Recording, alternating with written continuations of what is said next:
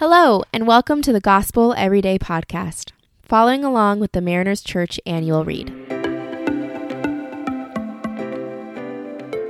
There is unlimited grace for us today, no matter what happens, because of who Jesus is and what he has done.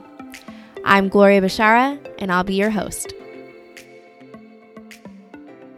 Our verse for today is Proverbs 29, chapter 6. It says, "Evildoers are snared by their own sin, but the righteous shout for joy and are glad." My birth name is Gloria Alexandra Martinez. I was named Gloria by my mother, and Gloria is actually her maiden name. Yes, she was born Monica Marie Gloria and then named me Gloria. Kind of uncommon. My middle name was given to me by my father. His youngest and his favorite brother is named Alejandro, and he wanted to name me after him. It's quite common in Hispanic families to be called by your middle name, so my whole family calls me Alex. I actually didn't even realize that Gloria was my first name until about kindergarten.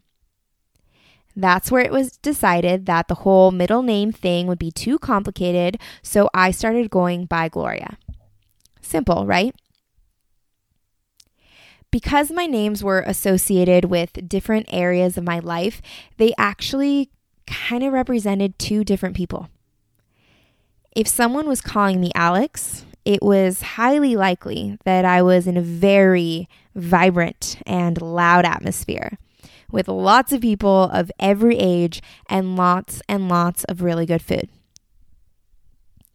If someone was calling me Gloria, I was likely surrounded by peers at school or at the Boys and Girls Club or in the performing arts, and very achievement and goal oriented. It didn't happen on purpose, but from a very young age, I learned to compartmentalize, to turn on or off certain parts of myself, to adapt to my current environment. As a child, it was a useful survival tool.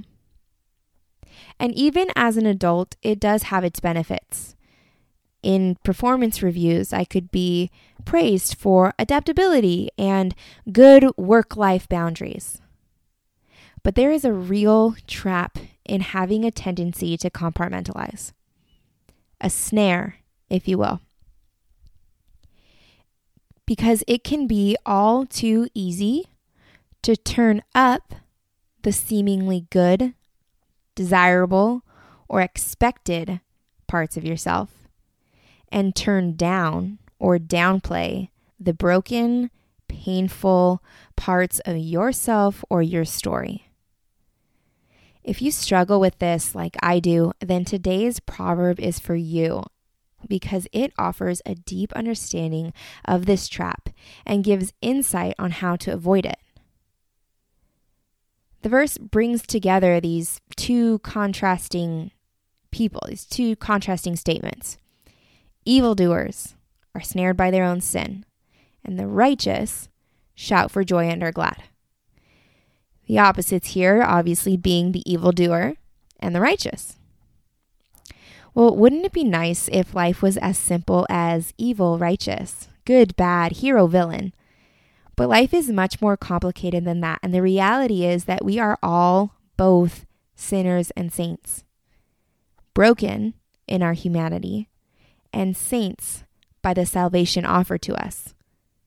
So rather than an either-or mindset, it's highly likely that we are a mix of both of these two identities, the evildoer and the righteous, or at least we've been both at some point in our lives.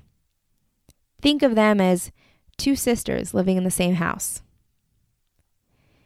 The evildoer is either blind or indifferent to their sin, unwilling to repent and rejects God's grace.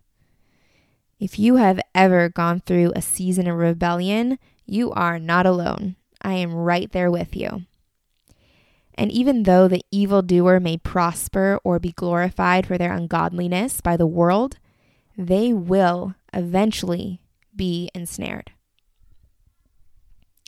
The righteous person is righteous, not because they don't sin, but because they know well God's grace and forgiveness. The righteous and wise person keeps short accounts with the Lord, confessing and repenting quickly and regularly. It's because of this that they sing and shout with joy and are glad. It's because they have a clear conscience and the peace of God. The trap that someone with a tendency to compartmentalize falls into is in keeping the broken, difficult, ungodly things in a separate, unseen place. Because the negative, broken things can sit neatly under the rug until the quote-unquote appropriate time that they can be tended to, they sit in darkness too long, causing more harm to our spirit than they should. Compartmentalizing, downplaying, or keeping our brokenness in the dark slows down this forgiveness, righteousness process. This is a serious trap and a blind spot. Because only focusing on the good or turning on our Christian game face or turning it on or off and not being our whole integrated selves wherever we are, it can create a foothold for sin.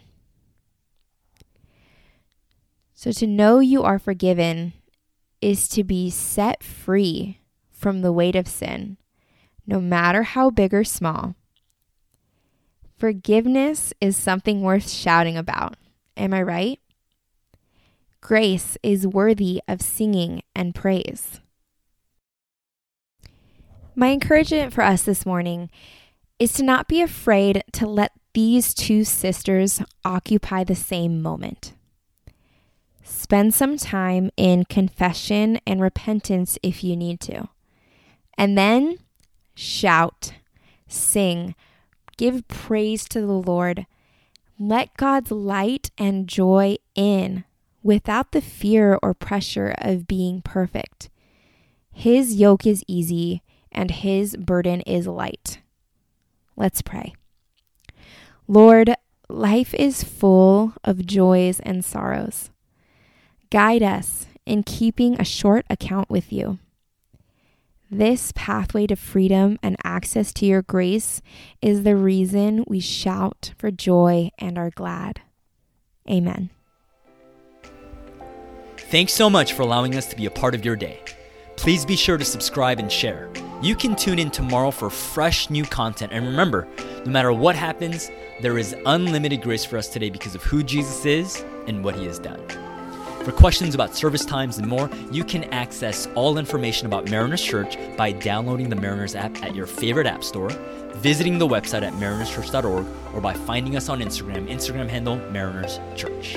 Till next time, have a great day.